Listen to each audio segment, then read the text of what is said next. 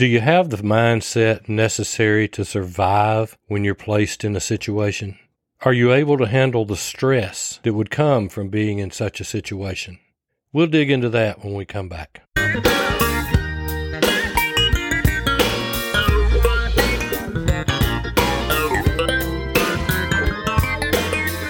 Welcome to the Practical Prepping Podcast. We're helping everyday people become prepared for whatever emergencies come our way. Where gear is good, but knowledge is better, because the more you know, the less you have to carry. We're your hosts, Mark and Krista Lawley. Well, good evening. It's good to have you with us today. You know, we don't say it enough, but we really appreciate you being with us, you taking your time and listening to the podcast and the feedback that we've gotten from some of you. And we certainly appreciate those of you that have supported the podcast by either buying us a cup of coffee or even ordering one of our books. We certainly appreciate that, and we just want to tell you that whether you're in the United States or whether you are in another country, we hope that you are able to get something from this podcast that will help you in your prepper journey. Now let's talk about something today that we can all do a little bit better with, and that's having a positive mental attitude as well as having a survival mindset. A positive mental attitude will not allow you to do anything, but it will let you do everything better than a negative attitude will. And that's from Zig Ziglar. Napoleon Hill says, whatever the mind can conceive and believe, the mind can achieve. Earl Nightingale says, we become what we think about. We all know people who are so negative that we often hate to see them coming. We also know people who are so positive, to quote Zig Ziglar again, they would go after Moby Dick and take the tartar sauce with them. Let's break this down and then we'll put it back together again with some things that we can do to help us in survival situations. In such a time when we need to use our preps or put our emergency plans into action, the stresses mount up.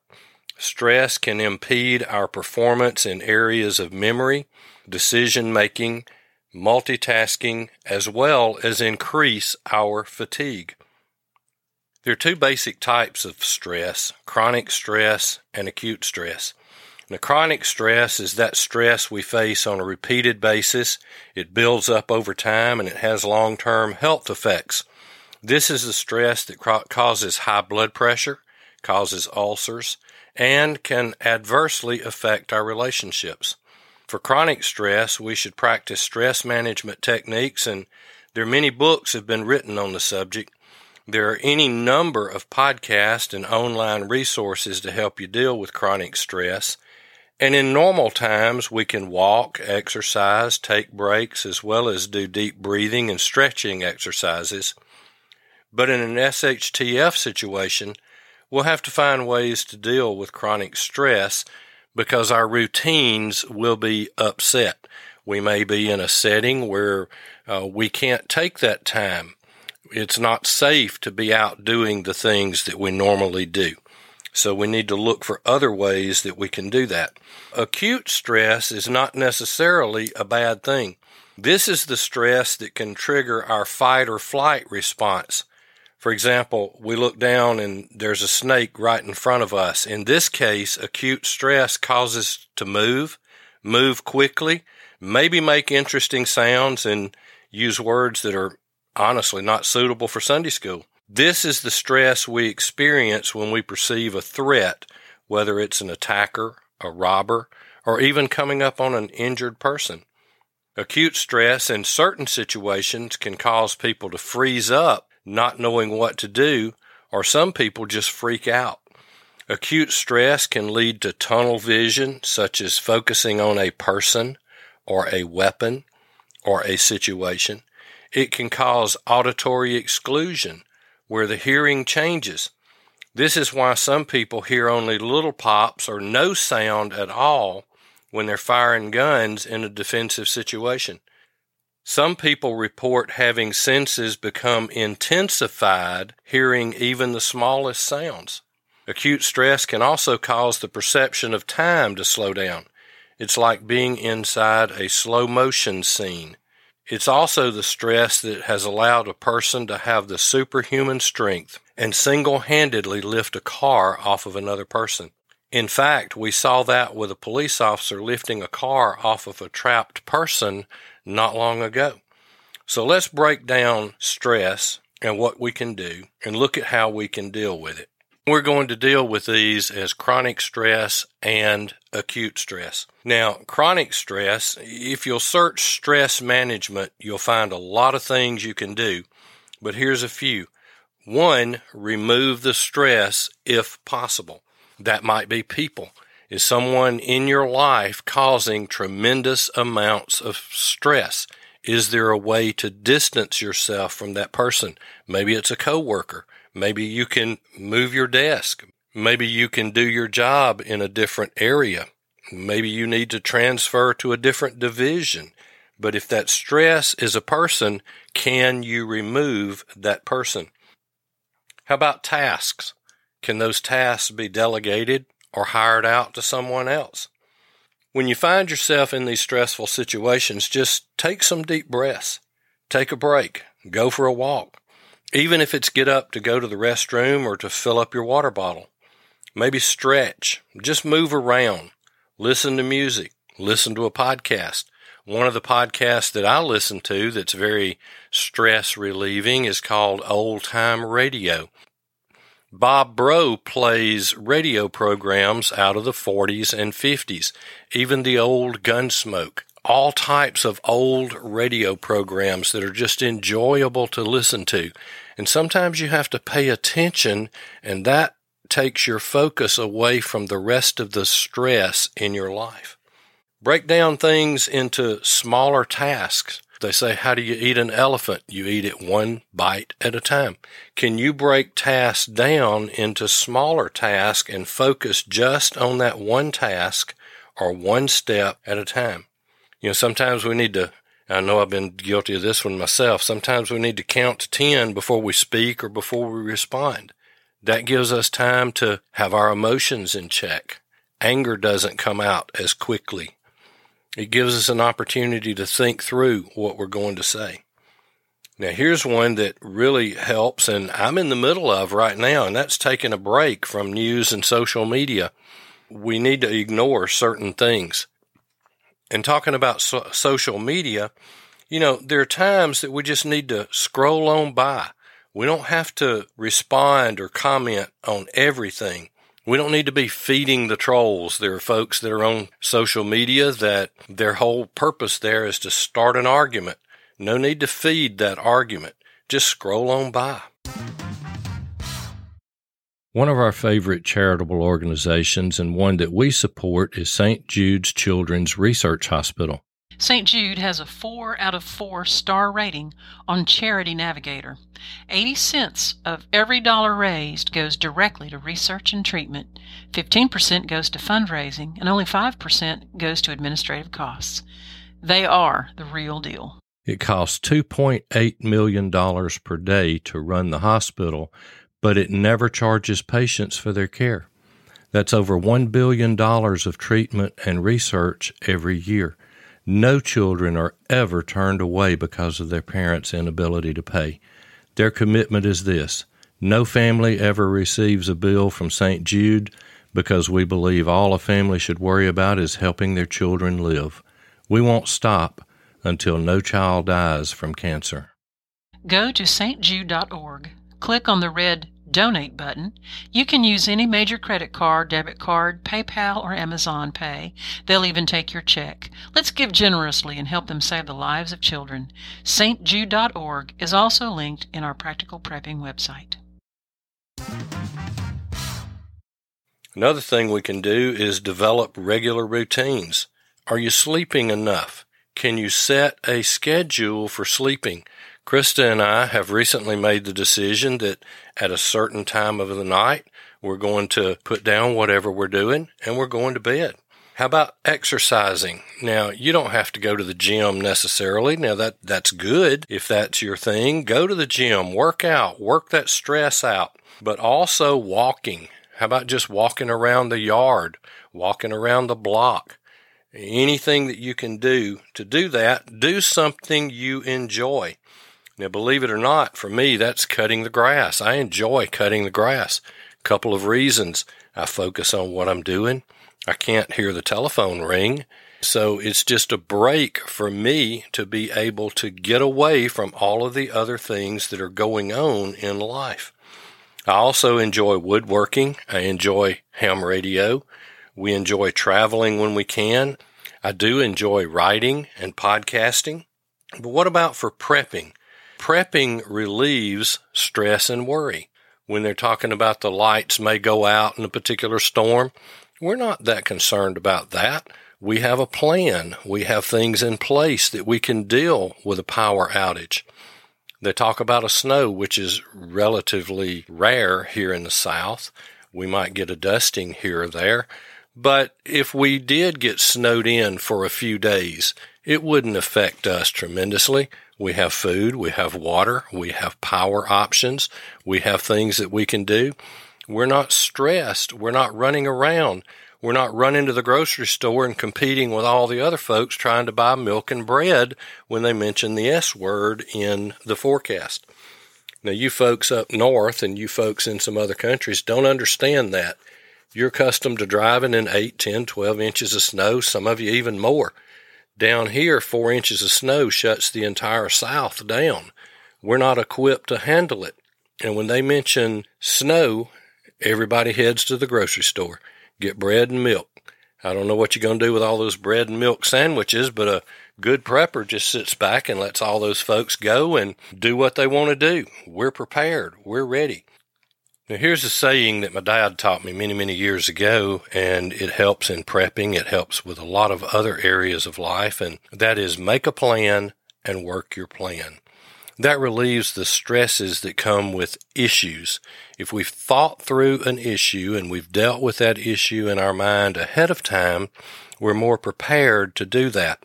We've done that with systematic storage of food and water and supplies. And as I mentioned a minute ago, that avoids the panic buying and the shortages. We didn't have to go to the store and try to buy toilet tissue with all the other folks that were scrambling to try to find toilet tissue. We had a supply here. Now, we don't have years' worth, but we had plenty to get through the pandemic of COVID, through the shutdowns, and we didn't have to worry about that because we had a plan and we worked our plan. Let's talk about acute stress here for a minute. Now, one of the things that we can do is we can actually train to handle acute stress. Now, here's one of the things that, trust me, puts a lot of stress on you when you're in this situation, but if you've trained for it, you just motor memory and you go to do what you need to do, and that's learning CPR. I don't know, and most of you know my background. I'm in law enforcement, and I was a paramedic for 19 years. I have absolutely no idea how many times I've done CPR on an actual person. Sometimes we won that game, sometimes we didn't, but we went through it. We had a plan. We knew what to do, and that takes the stress off of that. Another thing is take a first aid class. You can take a first aid class and know how to handle those minor injuries. And when I say minor, I'm not talking about gunshots and, extreme trauma, but I'm talking about the day-to-day things that we can encounter, cuts, bruises, broken bones, things like that. We can know how to handle those. And a good thing to do is to take a prepper medical class. Now, Dr. Bones and Nurse Amy offer a tremendously good prepper medical class, and if you ever get an opportunity to take that, I recommend that you do. That will help you be prepared for a lot of the emergencies that we might face, even in a grid down situation. Now, another one is Stop the Bleed. There's a Stop the Bleed class, and it's geared toward active shooters and things like that, but stopping bleeding is the same, regardless of how the blood began to leak out. It can be used at car wrecks. It can be used at home. I cut my finger today. It wasn't severe, but I stopped it from bleeding and eventually just needed a Band-Aid. But what if it had been major? Would I have known what to do? Would you know what to do? Would you know what to do if you had a severe cut? How about a loved one? Would you know what to do? How about an active shooter situation? If you were found in that situation and you survived that, would you know how to help other people by stopping the bleeding? There's another real good one, and that's wilderness medicine. That's medicine when no help is coming. Some of us call it ditch medicine. It's what to do when you are your first responder. Let's shift gears a little bit and let's talk about firearms training. This is more than just your concealed carry weapons class, and that's required for a permit. That's not actually training. That's more for liability on their part, but you need to find some training, not just shooting at the range. That's practice, not training. Invest in a training class with a professional instructor. Now, you can check the reviews. There are many good ones around the United States, and I'm sure there are in other countries that allow you to own weapons. But find a good instructor. Make that investment. It may cost $500 or $600 for a class with that instructor, but that may save your life or the life of a loved one. It will certainly prepare you to handle the stress if you're ever put in a defensive shooting situation. This episode is brought to you by Practical Prepping for Everyday People, a common sense guide on preparing for life's emergencies. Available on Amazon and wherever books are sold. Here's another one that's good for practice and training, and it's rent time on what's called a FATS machine, a firearms training simulator. This is where you can get in a gunfight and nobody's actually shooting back at you. You're looking at video, you're in a situation where you're reacting as you would, and this is very, very realistic training. And it will make your palms sweat. It will make your heart rate go up, and it's a whole lot of fun. So if you have access or you can find a firearms training simulator, rent some time on that. Do some practice with that. It puts you into real life scenarios that you might have to face at some point in time, but it is in a safe environment. Now let's talk about those real life scenarios. You know, we can visualize those scenarios. We're driving down the road, we're sitting in our car, we're waiting at a traffic light, we're waiting on somebody to come out of the store. We can visualize scenarios that we might find ourselves in. Now, this is done by race car drivers. It's done by Olympic athletes, and others do this as well. I've always enjoyed watching the bobsled drivers before they launch, and they're standing up there. Maybe it's not their run or they're not next in line. You'll often see that driver with their eyes closed, and if you watch them, their head and body is moving back and forth. They're visualizing the track that they take into a certain curve. And when they get to that curve, they've been there many, many times. Some professional shooters do this as well, visualizing each stage and each reload of their match. Some law enforcement officers do this, one on the way to calls. You're given a call, this is the situation, so we're thinking through what the scenario might be, the scenario that we might find when we get there. Our mind plays those various options going in. We can also do this during downtime. I mentioned waiting in a parking lot, waiting in line somewhere. We can just visualize what we might find. And here's why visualization is so important. The mind does not know the difference between visualization and the actual doing of a thing. Most of you know that Krista, a professional musician, singer, songwriter, recording artist, and I have seen her rehearsing songs without ever making a sound. I look over and her fingers are moving and her lips are barely moving, but in her head, she is rehearsing that song over and over.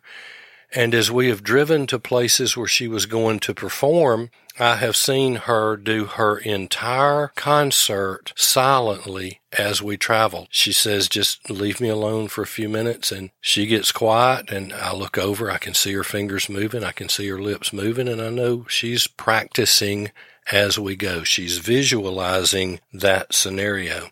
Now remember Napoleon Hill quote, whatever the mind can conceive and believe, the mind can achieve. The idea here is that when we're faced with a situation, we've already been there. We've already seen the options, and we've already made decisions. Now, a survival mindset says, I'm ready. I will prevail.